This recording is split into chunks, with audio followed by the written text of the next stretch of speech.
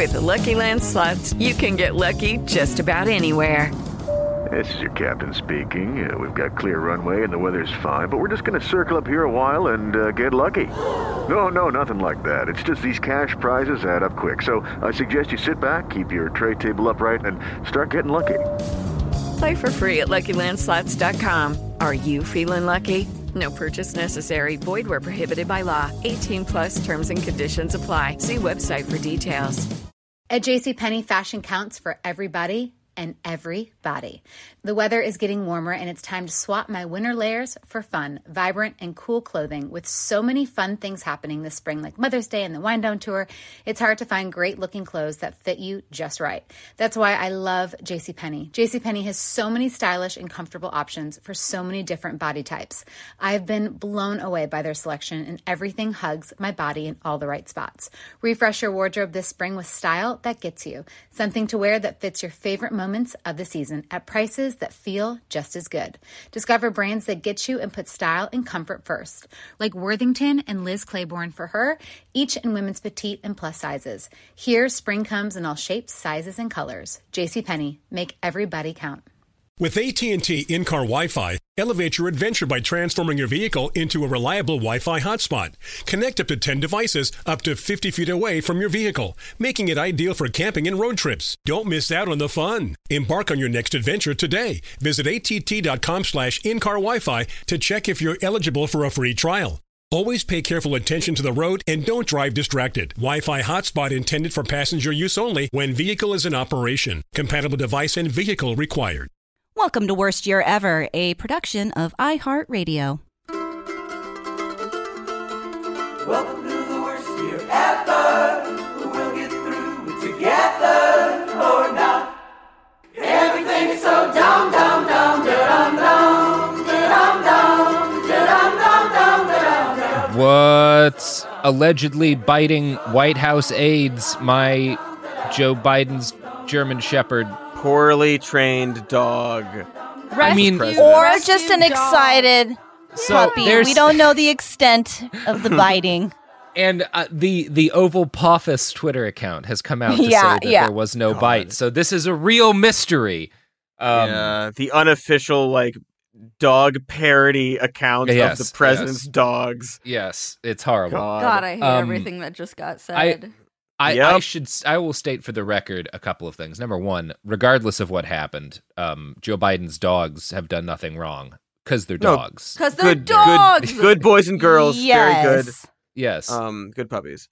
Not a great place for a German Shepherd, the White House. Or was it major? It was major. It was so it's major, the new allegedly. one, the baby. Well, and rescue. also, German Shepherds are guard dogs, and they are slow to warm up to people. If you have a friend with a German Shepherd, you know this, that it takes them some time to get acclimated to you, because that's what they're for. They're supposed to protect people. They're Little not Nugget good- had a lot of people around and maybe got a little overexcited. Right. Yeah. Well, then don't bring it to the White House. Yeah. I mean, it's a bad place don't for bring the little people to Nugget be. to the White House. It's just we did a lot of, everyone had a lot of fun about how Donald Trump doesn't have dogs and what does that say about him and stuff. But just don't bring your dog to the White House. Or if No, you're for this performative, I mean, if it's I disagree. a problem. I think maybe this dog is... I think there's It's types an of dogs, like boxers, I'm sure would do well at the White House because they just want to be surrounded by people all the time. A German Shepherd is not the kind of dog I would bring into I that don't sort think of we need to Keep be it in the I residence. don't think we need to pick a breed about it, but I mean, You're going to say Corgi, aren't you? no, I'm not going to say corgi. I was going to say You're going to say Corgi. I was going to You're say Corgi. sometimes if strange people come into my space and I don't like them, I bite people all I the time, bite people absolutely. too, is what Yeah. I'm saying. I taught my dog to bite. I Yeah. say bite me, and it nibbles on my finger. So That's I guess not quite true. All I'm That's- saying is Anderson would fuck a bitch up. So Everybody's- live with your dog, but don't put them in situations where it will be bad. there This, we go. Maybe a intro- high traffic. It's This a shit intro show. belies the seriousness of our interview we have coming up. Yes. It- This it's a episode fake is out. going to be mostly about anti-Asian American violence in the United States. We have a great interview on that subject. First, before we go into that, I want to make a quick note about some folks who could really use help.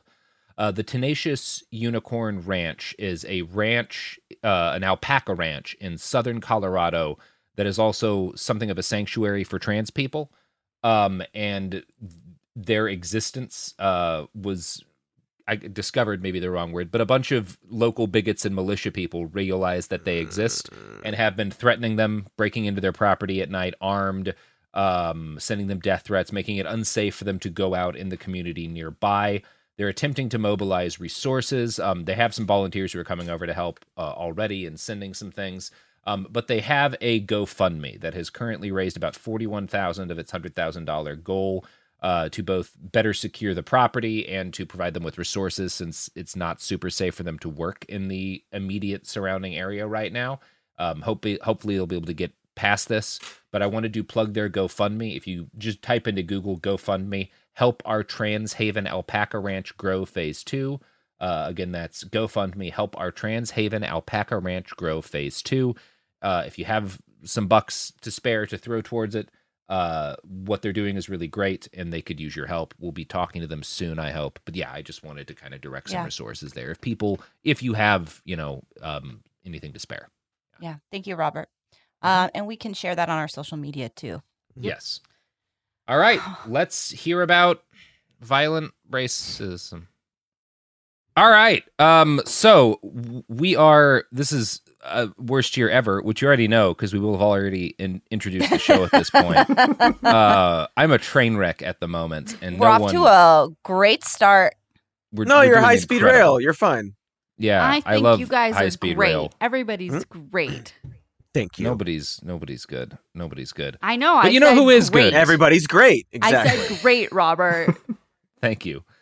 Well, speaking of great, our guest today is great. We're going to talk with him about the terrifying surge in anti-Asian hate crimes in the United States.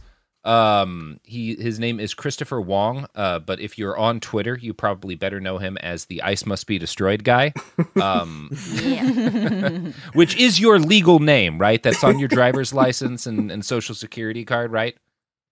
Yeah, it's slightly awkward at family gatherings because every time, normal name, Ice Must Be Destroyed, dude. Yeah, I mean, you are from the Northampton Ice Must Be Destroyed, right? Like, indeed. Yeah. Christopher, that was a fun intro, but this is not a fun topic, and it's something that, sorry, Cody. It's more hate crimes and I don't know, maybe terrorism, light terrorism. I don't know where the line is here. This is a subject that I think we're all kind of aware of the edges on, which is why I brought Christopher on, because he's been doing a deeper dive on this. But I think if you've been paying any attention to kind of the news lately, you've caught bits and pieces of, and it seems like a lot of it's kind of driven by COVID-19, but there has been a really unsettling rise in hate crimes against particularly elderly Asian Americans.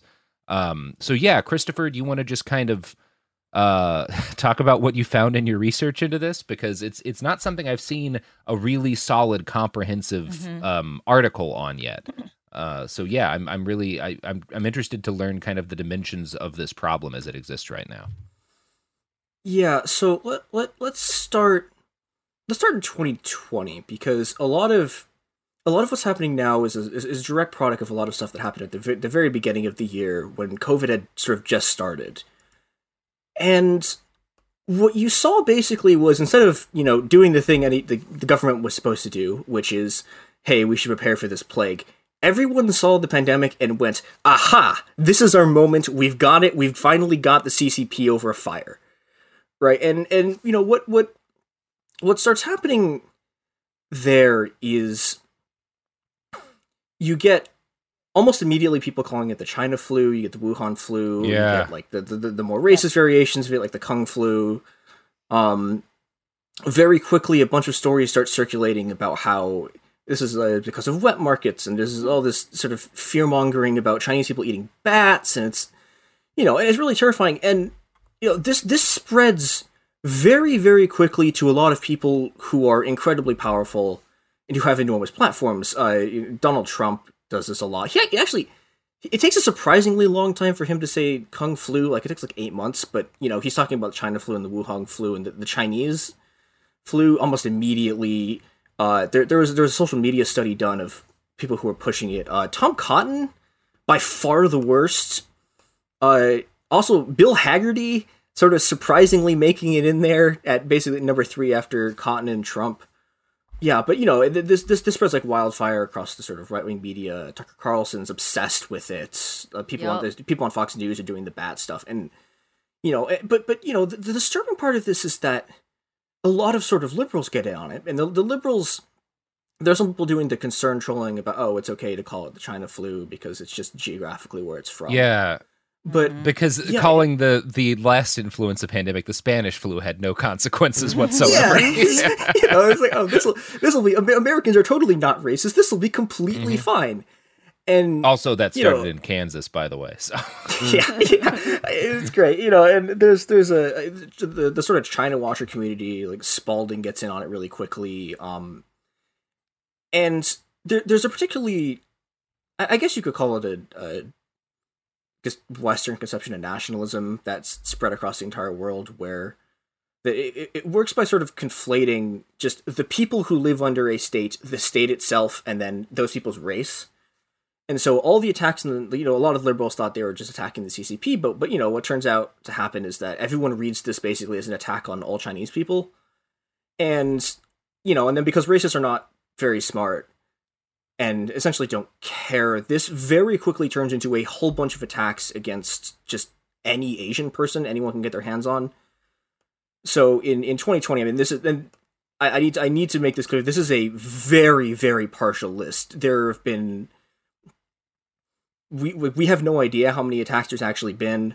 The Stop AAPI Hate, which has been the activist group has been tracking these since they started in March 2020, so they missed a lot of the early attacks too. They've recorded like 2,800 incidences of sort of either racist rhetoric or attacks, 100 physical attacks. One of the first ones, there's a bunch of, it's like several stabbings in February. There's one of the first ones that caught the news was actually in April. A woman was just going back to her apartment, and these two men poured acid on her face. Jesus. Where was this? That one. This was in Brooklyn. Brooklyn, yeah. Yeah, there's another. I guess we can jump to the second Brooklyn one. New York has been an epicenter of this violence. On July 14th, 2020, and this is another one of the points where you start getting attention to it, even though it's been happening for like 6 months by this point. An Asian American woman is lit on fire in Brooklyn. There's in Midland, Texas, on March 14th, a guy just stabs a family. There's these two children. One of them is age 2 and one of them age 6. This guy just stabs them, and he's yelling about how, quote, he thought the family was Chinese and infecting people with the virus. There's in California, some of these aren't drawn from news reports because nobody even covered it. But I mean, there is someone who had a report of a white family tried to like run them over, like they were on the sidewalk and they drove their car up on the curve to run them over when they saw they were Chinese. This continues through 2020. It kind of sort of seemed to be slowing down towards the end of the year, and then 2021 started and everything just kicked up again. On February 4th, there's this is going to be another one of the trends. Like one of the most common things is you have elderly Asian people just sort of walking around, just going for their homes, just trying to go about their lives, and people will just run up and shove them to the ground, just push them over. And on January 27th, a man named Vicha Ratanapakdi, who's 84 years old, is Thai, he's a grandfather, and he gets pushed to the ground and killed. Jesus. And where was that? This is in San Francisco. There's a very similar incident in Oakland, in Chinatown, from a 91-year-old dude who thankfully survived, but the same person attacks like 3 other people. Actually, and I think that the earliest this year was the day before the Capitol riots. In Oakland, an Asian woman got shot in the face with a flare gun. Wow. Jesus. Yeah, I mean, there's all of, it's horrific. The sort of, I mean, and just the range of violence, like. Yeah, the different methods and stuff. Like, one of the things this is saying to me is that it definitely seems like a situation where COVID is the excuse, not the cause.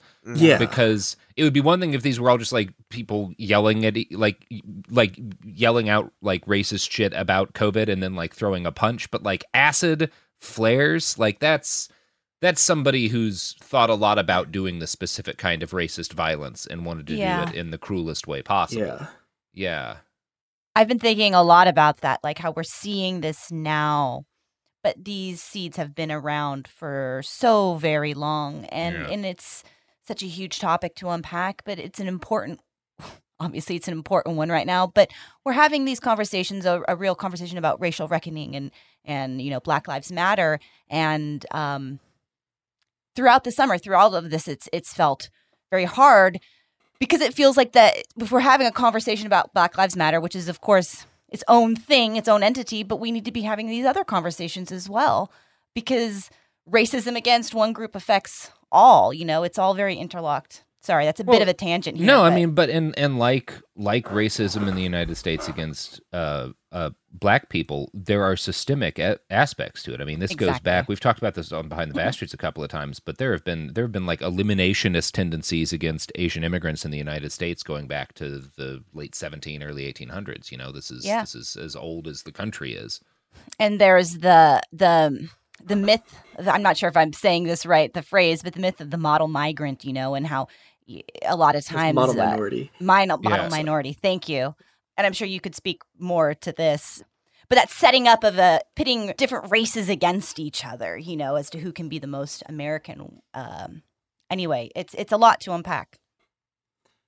Yeah, I think. Well, one thing I need to get out of the way. Please, I am begging you all, for the love of God, do not.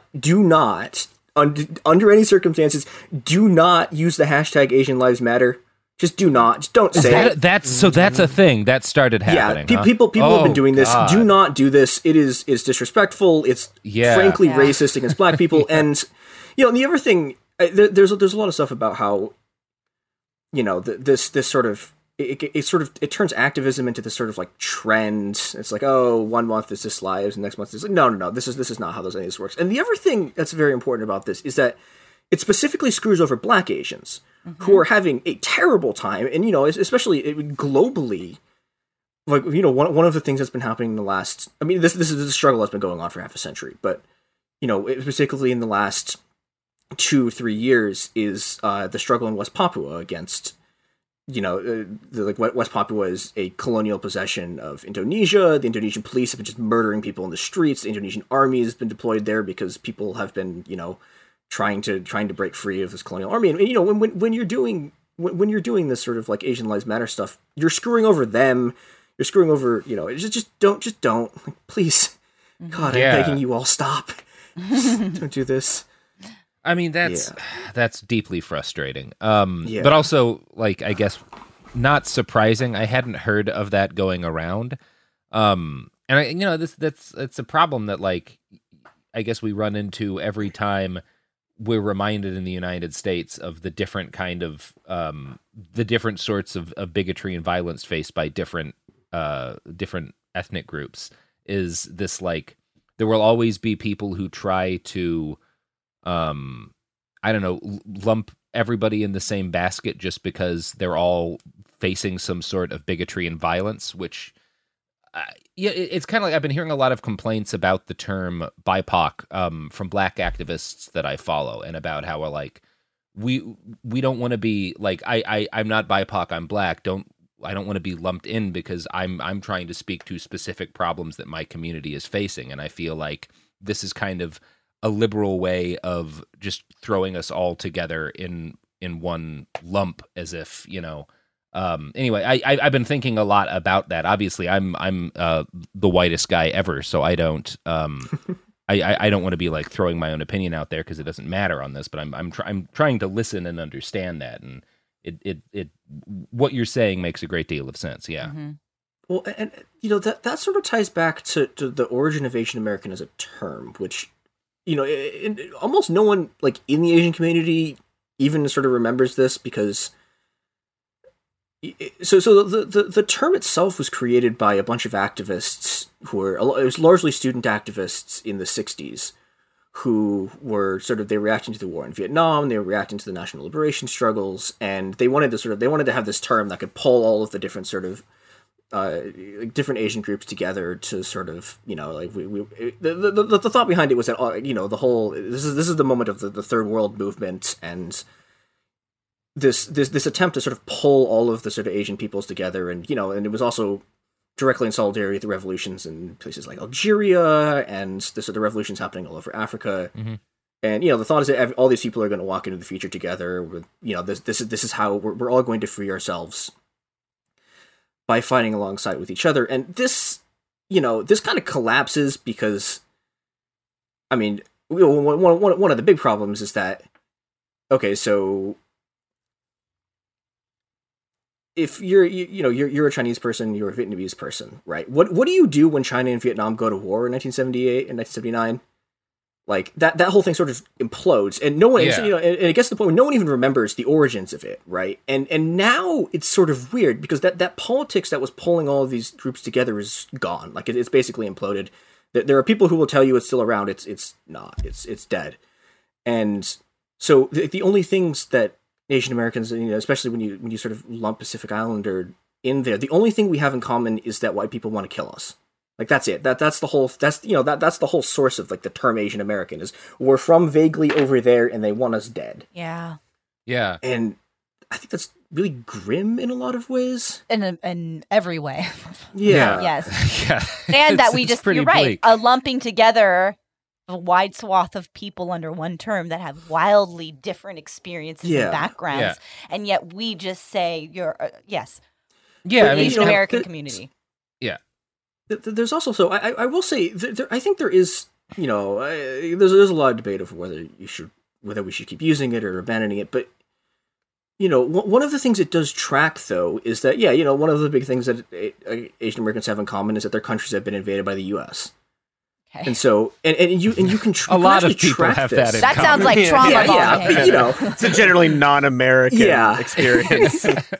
But you can actually track this in the victims of these killings. Like, so one of the people who I didn't mention the first time is Noel Quintana, who's a 61-year-old Filipino man who was slashed across the face with a knife.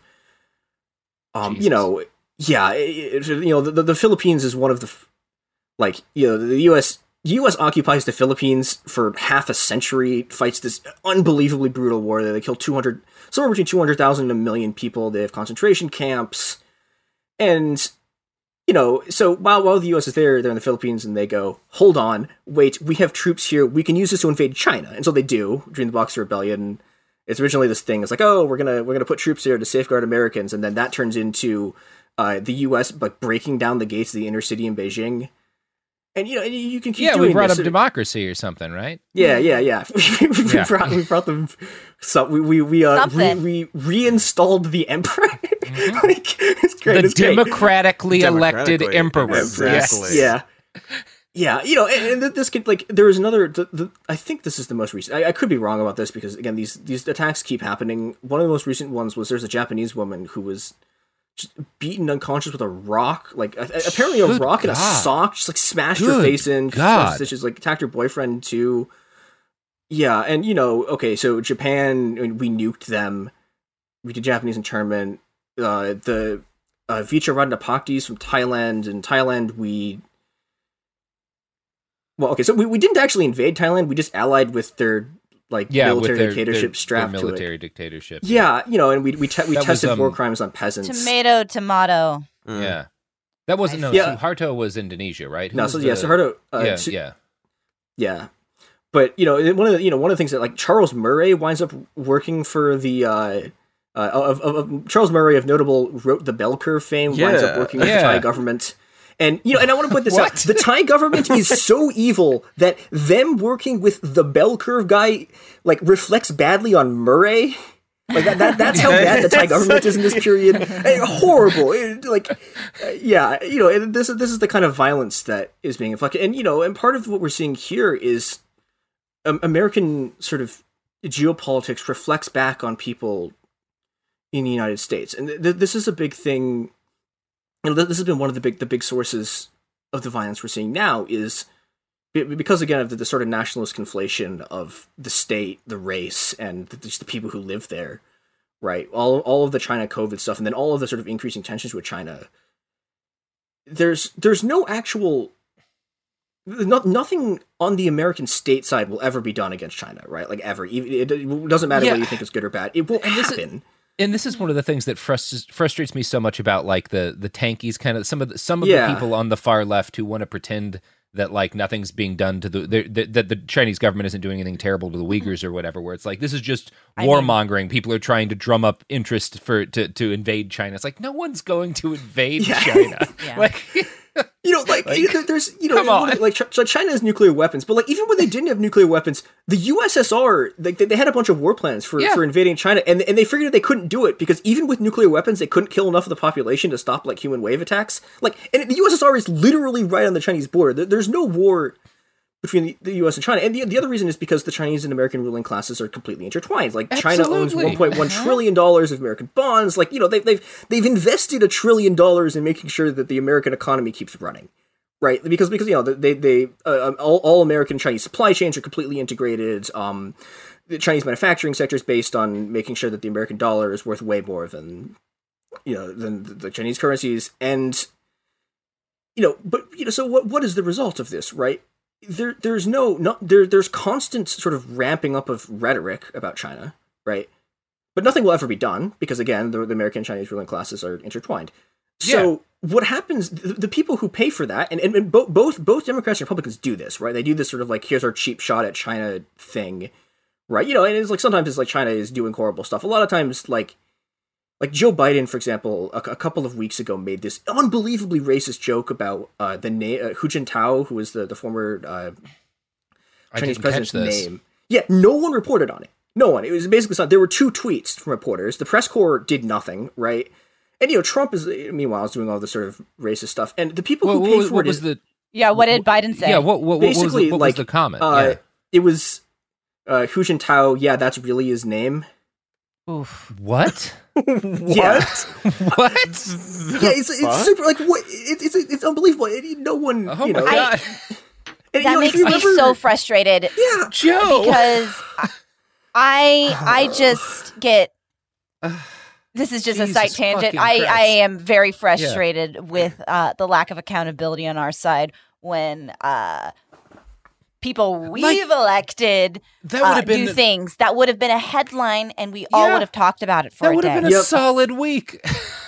Yeah, well, like, this is part of the election that I think most people have forgotten about now. But, like, there was a point there was like 2 weeks where the entire election was Trump accusing Joe Biden of being, like, in the pocket of China because some business deals that Hunter Biden did, and then the Biden campaign was like, no, Trump is tied to China. It's like, yeah, both of you are rich. Like, of course, all of them are tied to China because they're rich, and the Chinese and American ruling class are all friends. Like, and this is like.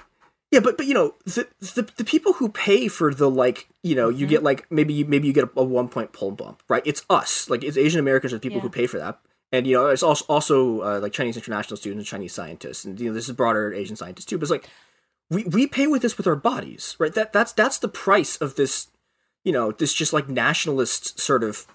That is such a good point, how it can become a political weapon, something that people use that might gain them some small margin when they don't intend to do anything about it. But I hadn't thought about it like that. Thank you. Yeah, and this is something that, whenever the American system goes into crisis, it does this. Like one of the, I partially. If you want to talk about sort of the Asian Americans as a sort of like buffer class, a lot of the times this is part of what the model minority myth is about, right? Is Asian Americans as a sort of buffer class between white people and black people, and the British are incredible. When the British started importing coolies, or these basically like they're not quite enslaved, but they're basically debt peons. They're so in debt and they're continued to force, like, they're in debt to the companies who import them for work, and then all of their wages go back to the company. And it's kind of an evolution of like indentured servitude, but among a group of people that have less sympathy in the American in the Western mainstream, right? Yeah, and when the British are importing this, they're incredibly explicit. They just straight up say this as we are importing these people as a buffer class. I mean, they literally say this, and you get very similar things when the U.S. starts importing Chinese labor, particularly the build of railroads in the 1860s and 1870s. But one of the things that starts happening in the 1870s, there's this enormous economic collapse, and there's some railroad speculations. It's like this is one of the like Great Depressions. And what you start seeing immediately is everyone goes, who do we blame for this? Oh, wait, it's Chinese people. Because, there's like 80,000 Chinese workers in California. And so, people know about the... okay, I'm not going to say all people, but, a lot of people are familiar with the Chinese Exclusion Act, which is in 1882. It bans all Chinese people from entering the country or holding citizenship. And I always bring this up. It came, 20 or 30 years after the United States government, because we were trying to bring in Chinese workers, complained to the Chinese government that human beings had an inherent right to change their nation of origin at any time. It's actually worse than that, because a lot of people talk about how that was the first U.S. immigration ban. It turns out it actually was not, and this is something that I found when I was looking through the data on the reports of hate crimes. It turned out that, so I was expecting that more women would be reporting than men because of the way that sort of sexual violence works in like forming like Asian racecraft stuff. Mm-hmm. But okay, it turns out that 70% of the people who reported stuff were women and 30% were men, and they didn't get responses from non-binary people or people who marked it down. But this is an unbelievably lopsided ratios. It's the vast majority of people who are having these crimes against them are women, and it turns out this has an historical precedent. So in 1870 there's something called the Anti-Prostitution Act, and in 1875 there's another bill called the Page Act, and these are bills that are supposed to be about prostitution. It turns out what they're actually about is that the white people have decided that every single Asian woman in the United States is a prostitute. Like all of them, they've decided that Asian marriage isn't real, and that all these people are prostitutes. And because they're all prostitutes, they have to deport literally all of them. And so they do. And between 1870 and 1875 and the Page Act, they ban all Chinese women from coming to the U.S., which is the actual first immigration. Okay, so they say their specific wording year? is this is this happens between 1870 and 1875. Okay. They say it's like women coming for immoral reasons, but they think literally all Chinese women are immoral, and so they ban Chinese women from coming to the country, and then they deport like everyone who's here. It's just like they do ethnic cleansing. They're banning prostitutes, but also legally defining every Asian woman as a prostitute. That's really interesting to think about in context of our current fetishization of Asian women.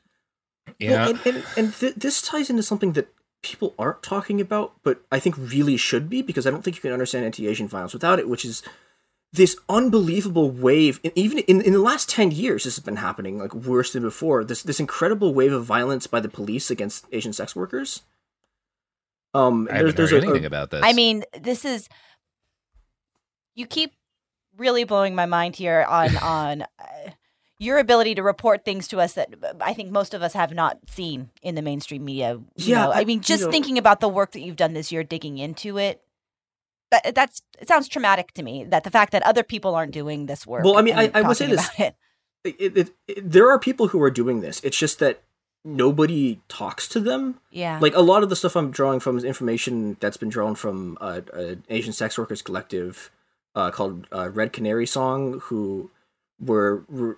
They were formed in response to an incident I'm about to talk about, which is like one of the most horrific things I've ever read about.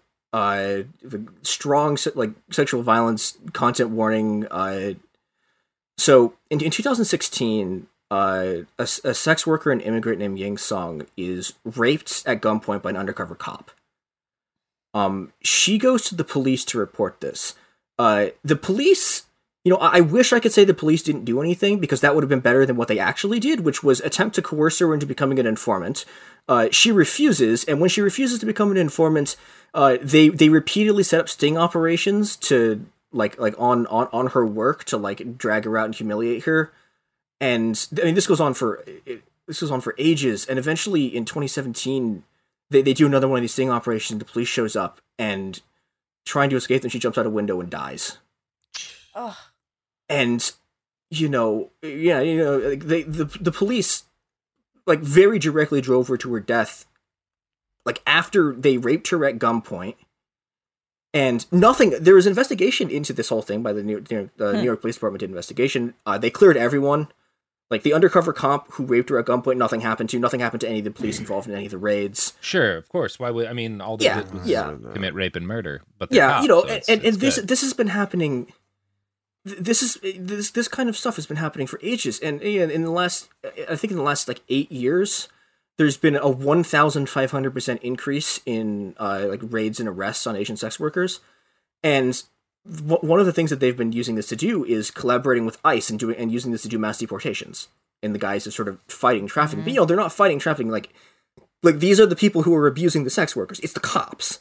This ties into a lot of there's been especially from sort of mainstream liberal Asian Americans, this call for these, they want every single police department to have a hate crimes unit, and they want increased police presence. And Libby Shea Chef, what am I blanking on? The mayor of Oakland gave this speech after one of the attacks where she said, "Oh, this is why we can't defund the police." Nope. Because of these attacks. That's not an example of why we shouldn't defund the police. There's a lot of ways to look at this. One of it is that the Oakland Police Department, their funding is the size of a medium-sized military budget for any other country. Yeah. And this is one of the most police cities in the world. And guess what? People are getting shot in the face with a flare gun in the streets, right? It doesn't do anything. The cops don't care. Yeah, if you're spending all this money but you're not protecting your citizens. Yeah, well, it's almost like has been demonstrated over the summer that the point of the police is to kill and enslave black people and protect property, right? And and occasionally on the side they do anti-Asian violence, and yeah, I mean we all everybody's got a side hustle, Yeah, it's just and one of there's another case of this that got also somewhat not that much coverage. Last year, there was a 19-year-old named Christian Hall who, and I want to put something forward here. It's kind of important to talk about. He's an adoptee. A lot of people seem to think that adoptees get less racism or something because they're more assimilated. So he called the Pennsylvania police in December while having a mental health crisis. The police showed up, shot him, and then published a thing about how he had a gun and was pointing it at them. There's no gun. They just murdered him in cold blood. Mm-hmm. Right, none of the stuff protected him, and these are the people who who Asian American liberals are saying should protect us. Yeah, it's no, these are the same people who are killing us, right? You can't solve it like this. Welcome to the worst year ever. We'll get through it together or not. Step into the world of power, loyalty, and luck. I'm gonna make him an offer he can't refuse. With family, cannolis, and spins mean everything. Now, you wanna get mixed up in the family business. Introducing The Godfather at ChumbaCasino.com. Test your luck in the shadowy world of The Godfather slot. Someday, I will call upon you to do a service for me. Play The Godfather, now at ChumbaCasino.com. Welcome to the family. VGW Group. No purchase necessary. Void where prohibited by law. See terms and conditions. 18+. Like many of us, you might think identity theft will never happen to you. But consider this. There's a new identity theft victim every 3 seconds in the U.S. That's over 15 million people by the end of this year, equal to the populations of New York, Los Angeles, and Chicago combined. Even worse, identity theft victims often don't even know they're victims. That's why LifeLock Identity Theft Protection alerts you to identity threats, even the ones that don't show up on a credit report, like data breaches, fraudulent bank transactions, loan and credit card applications, and crimes committed in your name. If your identity is stolen, your own dedicated LifeLock U.S.-based restoration specialist will work to fix it. LifeLock protects you in ways that you simply can't on your own. Join now and save up to 25% your first year at LifeLock.com/news. That's LifeLock.com/news to save up to 25%. Identity theft protection starts here. With AT&T in-car Wi-Fi, elevate your adventure by transforming your vehicle into a reliable Wi-Fi hotspot. Connect up to 10 devices up to 50 feet away from your vehicle, making it ideal for camping and road trips. Don't miss out on the fun. Embark on your next adventure today. Visit att.com/in-car Wi-Fi to check if you're eligible for a free trial. Always pay careful attention to the road and don't drive distracted. Wi-Fi hotspot intended for passenger use only when vehicle is in operation. Compatible device and vehicle required. Everything's so dumb, dumb, dumb, dumb, dumb. I'm curious, is there a lot... Is the Asian American community, I know we have to work on that label because it's so comprehensive, big, but reporting of crimes, is there a tendency to report crimes, or is that all packed in with part of this myth of the model minority of being good citizens and stuff like that? Because I from what I understand, there might be some cultural reticence to rock the boat. I don't know if I'm putting a fair words on this or whatever, but I think there's two sort of conflicting tendencies here, because the model minority thing is about, like, it's one specific group of Asian Americans who sort of get held up as like this thing, and they are able to enter the middle class and the professional class. And those people, you could argue, they don't want to rock the boat, they want to report stuff. The reason most Asian people don't report crimes to the police is because the police hate them. And so, this was the big thing in New York. Like, there's a bunch of Asian street vendors that the police attack constantly. I mean, just like beat the crap out of them. It's horrible stuff. And, those people don't talk to the cops when hate crimes happen because the cops are doing hate crimes against them. Yeah. And, this is where, one of the really sinister effects of the sort of model minority myth is that everyone, it erases the fact that an extremely large number of Asian Americans are poor. And that those people, they have they basically anytime they do any kind of political organizing, everyone just ignores them. And everyone just sort of assumes that, whatever, they're secretly wealthy or something, or that, or it's just the sort of like the rising Asian middle class, or, Asian actors who get all of the sort of attention. And, and a lot of, and this has been a sort of, I think it's been a sort of crisis in the Asian American community, because, that generation of professionals, like, genuinely believed that they could be assimilated into American society, right? That, if they paid their dues, if they worked hard, right? That, and the other grim part about this is, if they engage in anti-Black violence, that they would be protected. But, the problem with this is that the minority myth essentially turns Asian Americans into a stick. Right, and the white people use that stick to beat Black people with. It's like, if you just worked harder, if you had the culture of Asian Americans, like, if you too had an unbelievable amount of capital from when people fled the rise of the Communist Party in China, like if you too had all of this, like, sort of, like, they don't talk about that part, right? But it's like, if you too, like, worked as hard as the Asians did, like, you wouldn't be poor. And it's like, no, but they're using us as a stick, right? But fundamentally, a stick is still a stick. It's not a person. Yeah. And even if you're being held above the heads of Black people, like, the moment the stick is inconvenient, they're going to throw it away under a bus and you're going to snap. You become a tool. Yeah. Yeah, you're not a person. And a lot of people haven't realized this. And, I think there's another very grim tendency of you get kinds of Asian nationalism that are based on this, where, like, if you remember, like, the riots in 92, right? One of the things you see is Asian shopkeepers forming these like basically proto-fascist paramilitaries, You will see among the far right Boogaloo Boys and Nazis the term rooftop Koreans, often with like an image of like Asian business owners in Los Angeles on their roofs with rifles. Yeah, it's a big, a very common term that kind of unites the kind of libertarian far right with the explicitly Nazi far right. Yeah, absolutely. And one of the things that's scary about there's a lot of things that are scary about this. One is that there are people who still want that. Right, like there are business owners whose thing is like they're racist, and they look at this and go, our ticket into the American project, right, is we're gonna help the white people like keep black people in line. We're gonna murder them. We're gonna become paramilitaries. We're gonna do all of this stuff again. We're gonna frame it in the terms of sort of community self-defense, blah blah blah blah blah. But they're just these are just the racist nationalists who want a race war, right? They're not really fundamentally different than the white nationalists. And the second thing that's scary about this is you see a lot of people in this moment attempting to use. There's always been a sort of the Asian American community is like any other community. There's always right wing currents, there's left wing currents in it. They're just we're people. We have different politics. The Asian American has its own men's rights movement. Who are who are they're exactly what you'd expect from a men's rights movement, but they also have this. They're obsessed with the fact that like it's not just that women won't date them; it's that Asian women won't date them. Oh no! Yeah, they're awful. They suck. I do not give anyone who's doing this the time of day.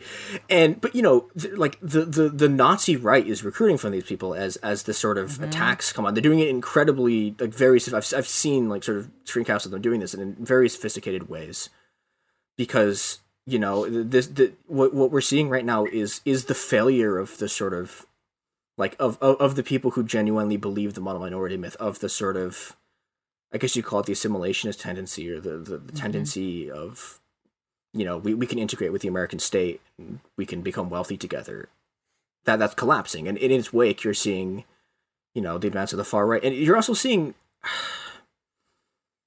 Like I get, like you can call them tankies, but that's sort of not what's going on with some of these people. There's a lot of people who've been driven basically to Chinese nationalism in response to just the absolute horror at the fact that we were being murdered in the streets, right? And that's grim in its own way, because the CCP don't care about us.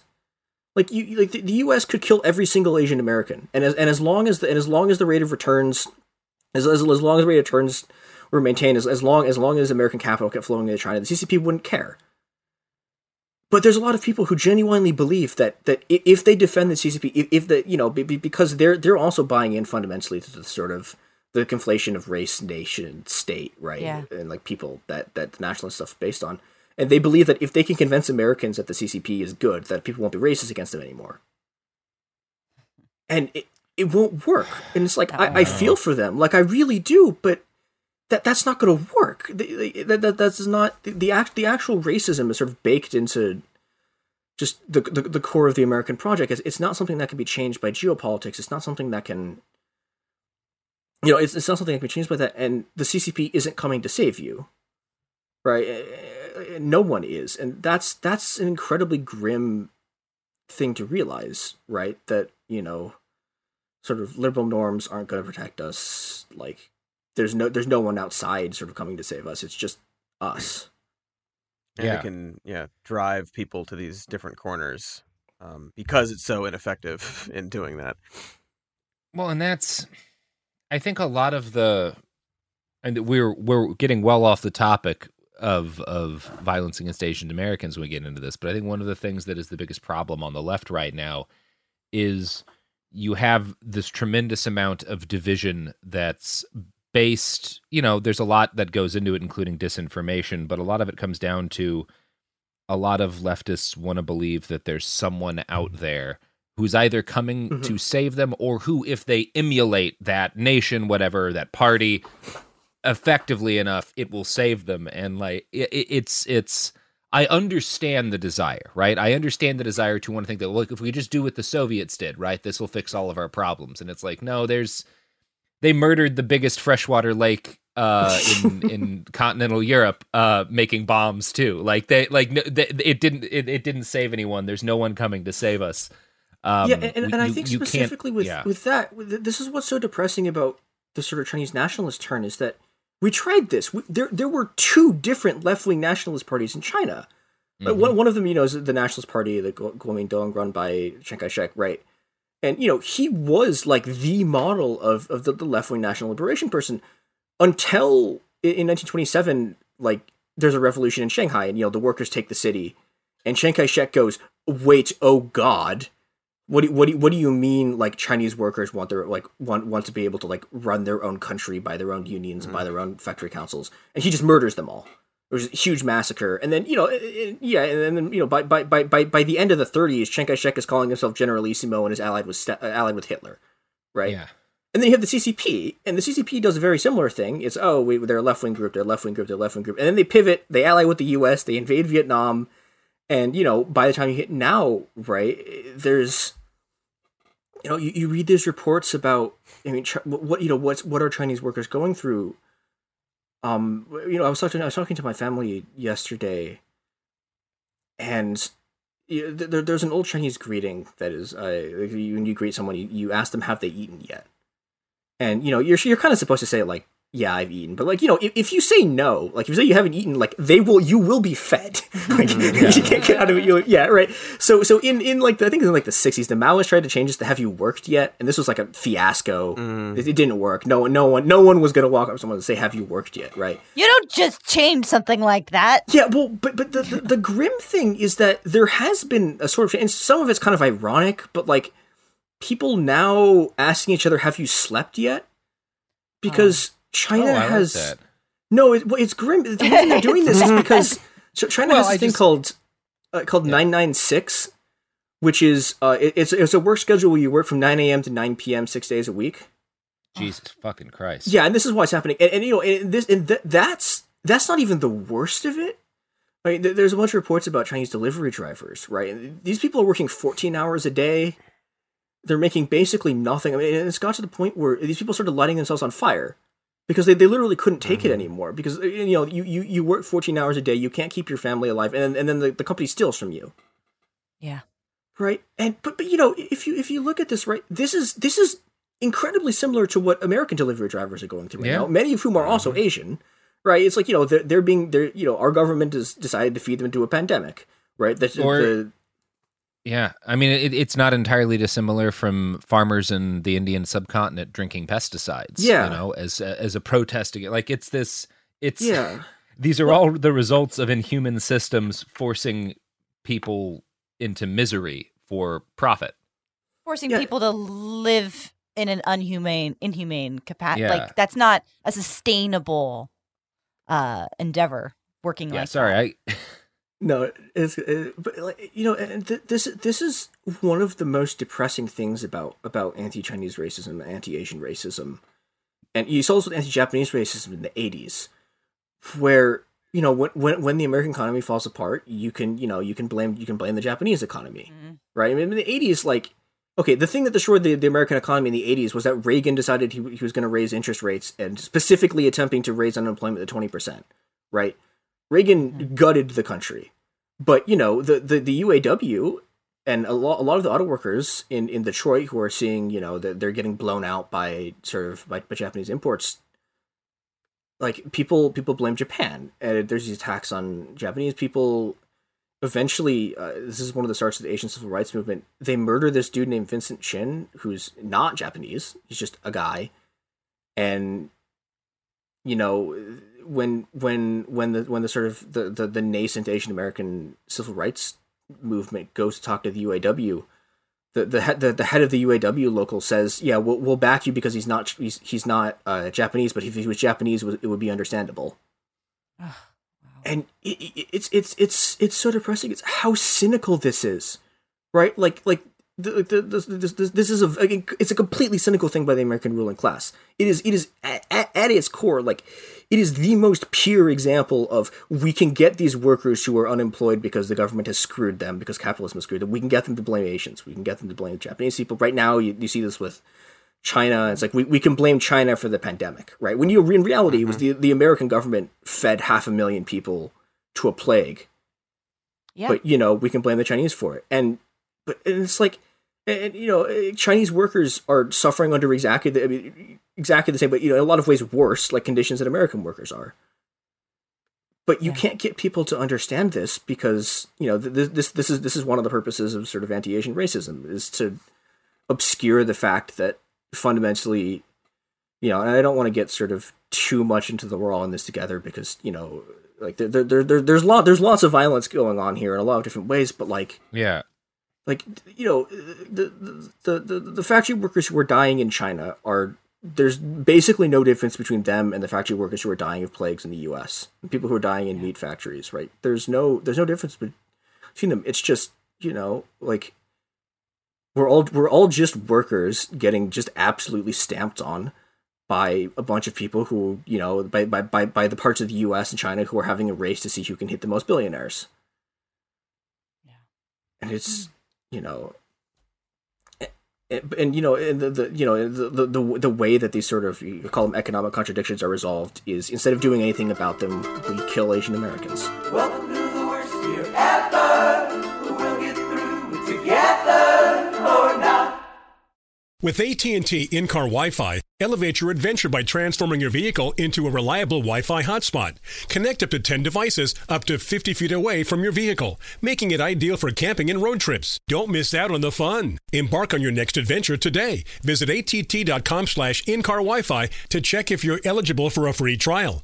Always pay careful attention to the road and don't drive distracted. Wi-Fi hotspot intended for passenger use only when vehicle is in operation. Compatible device and vehicle required. Ready? Okay.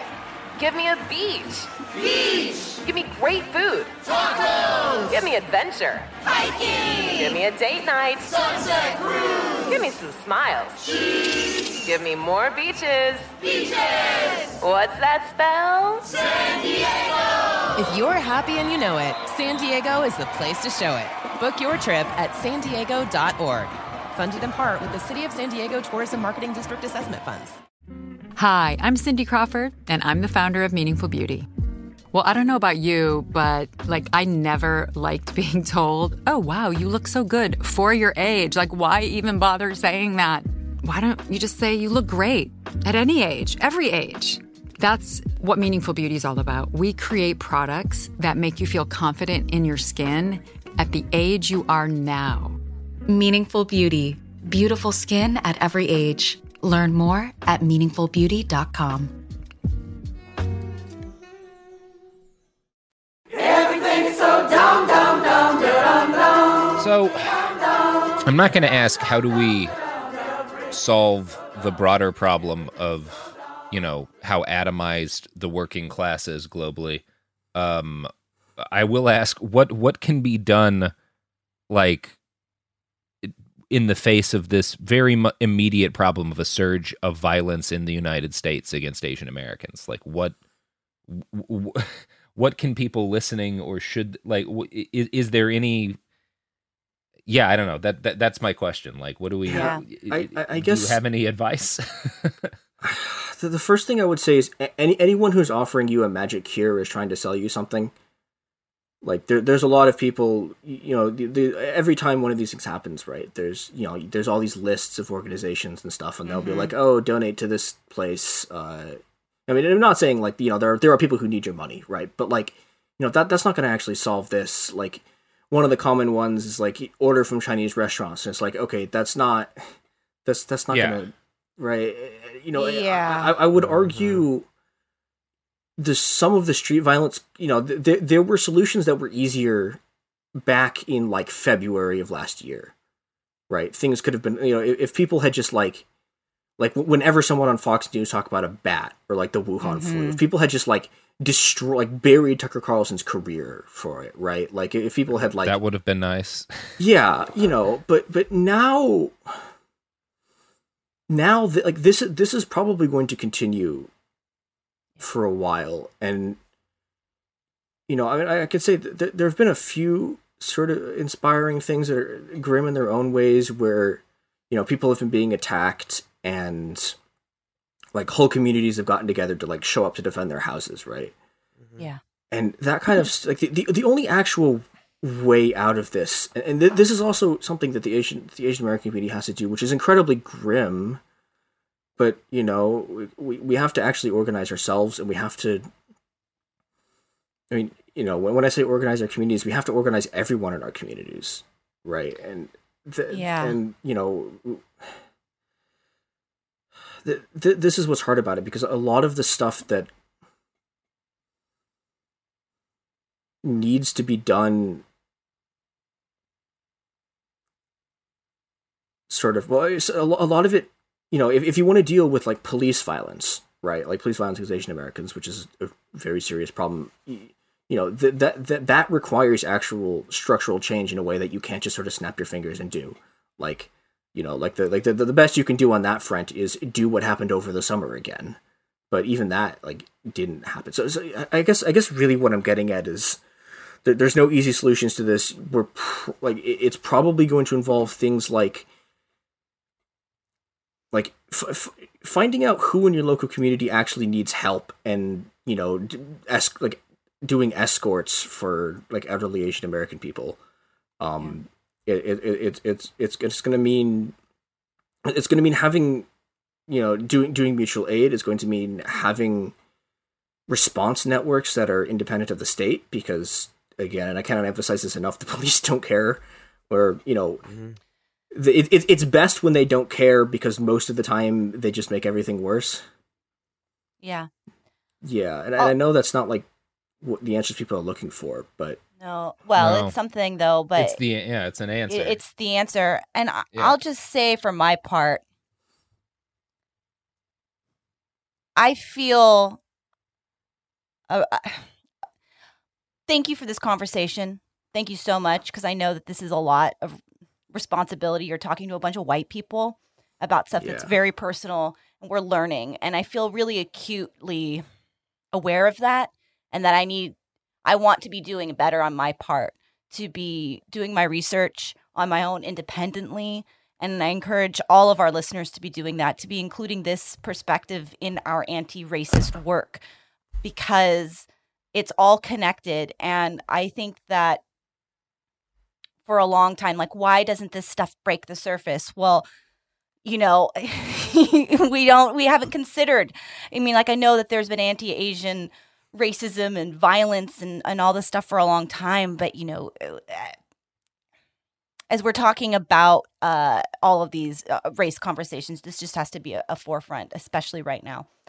So I really do appreciate your time chatting with us about it. Yeah.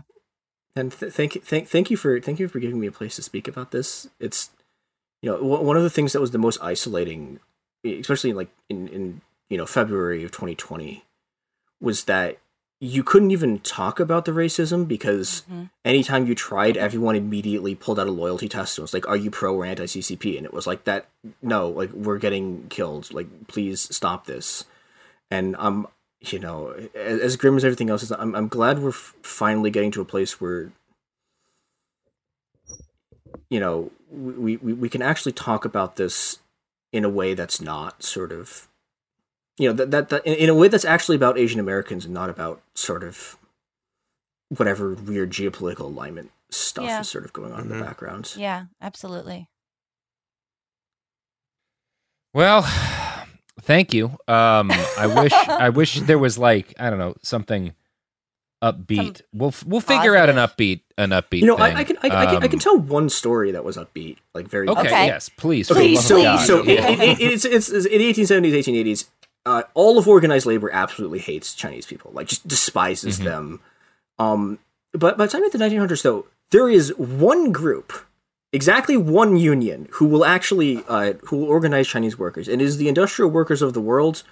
Hell the yeah. Wobblies. Yeah, they're the only ones. Wobblies. Everyone else is just like screw Chinese people. But the Wobblies, and the Wobblies are interesting because they're again, you know, they're the only union who genuinely believes in, you know, like the principles of the working class, the principles of things like Workers of the World Unite. Like they, you know, so they organize white workers, they organize black workers, they organize a lot of Mexican workers to the point where, like, you know, they briefly take over like a bunch of cities in Texas and in like northern Mexico at the beginning of the Mexican Revolution.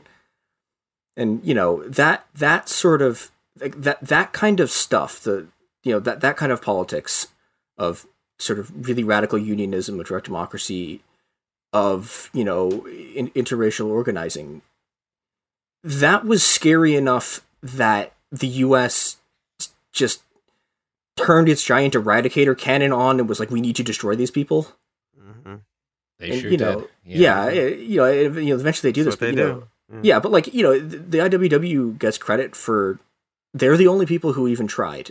And, if there had been more people now, if there were more people then who'd been wobblies, who'd been, willing to do that kind of work, we wouldn't be in this mess. But this kind of solidarity is something that's possible to build. Yeah, it's just extremely difficult, and it requires a lot of community organizing, a lot of people pulling out chairs from meetings and writing lists and stuff. A lot of grim, dull, painful work. Well, positive, hopeful work, maybe, if we do it, though. Go out there, do some grim, dull, painful work. And I don't know. I think in general we can sign these episodes off by saying "fuck the cops." That's fair. Repeat that's fair when discussing most social issues. Tell people where they can find you online one more time. Yeah. So my ad is CHR3, but it's just ICE must be destroyed. Yeah. I have a Substack that I write on sometimes. It's called The Long 21st Century. And I also I want to thank my friend Jack for helping me with this. Jack, you know who you are. You're great. Thank you. Thank you, Jack. Thank you, Jack. All right. That's going to bring us to an end for this episode. So please, I don't know, think about some shit. Just keep thinking about shit. Doing things too. Everything's so dumb. Everything's so dumb, and it's gonna get dumber. Great. I tried. Yes. Daniel? Lovely. Worst Year Ever is a production of iHeartRadio. For more podcasts from iHeartRadio, visit the iHeartRadio app, Apple Podcasts, or wherever you listen to your favorite shows. Hey guys, back at the playground again, huh? Yep. You know what this playground could use? A wine country. Heck yeah, and some waves, so we could go surfing. Oh, yeah. Love that. A redwood forest would be cool. I'm in. Ski slopes. Let's do it. Can a girl go shopping? Yeah, baby. Wait. Did we just invent California? Discover why California is the ultimate playground at visitcalifornia.com. Get in the zone, AutoZone. Welcome to AutoZone. What are you working on today? Thinking about gas mileage. Changing your oil with a full synthetic oil like Castrol Edge can help your engine get more miles. Right now, you can get 5 quarts with an STP Extended Life Oil Filter for only $36.99. Get started on your next job today with the parts you need when you need them at AutoZone or AutoZone.com. Get in the zone, AutoZone. Restrictions apply. At JCPenney, fashion counts for everybody and everybody. The weather is getting warmer, and it's time to swap my winter layers for fun, vibrant, and cool clothing. With so many fun things happening this spring, like Mother's Day and the Wind Down Tour, it's hard to find great-looking clothes that fit you just right. That's why I love JCPenney. JCPenney has so many stylish and comfortable options for so many different body types. I've been blown away by their selection, and everything hugs my body in all the right spots. Refresh your wardrobe this spring with style that gets you. Something to wear that fits your favorite moments of the season at prices that feel just as good. Discover brands that get you and put style and comfort first, like Worthington and Liz Claiborne for her, each in women's petite and plus sizes. Here, spring comes in all shapes, sizes, and colors. JCPenney, make everybody count.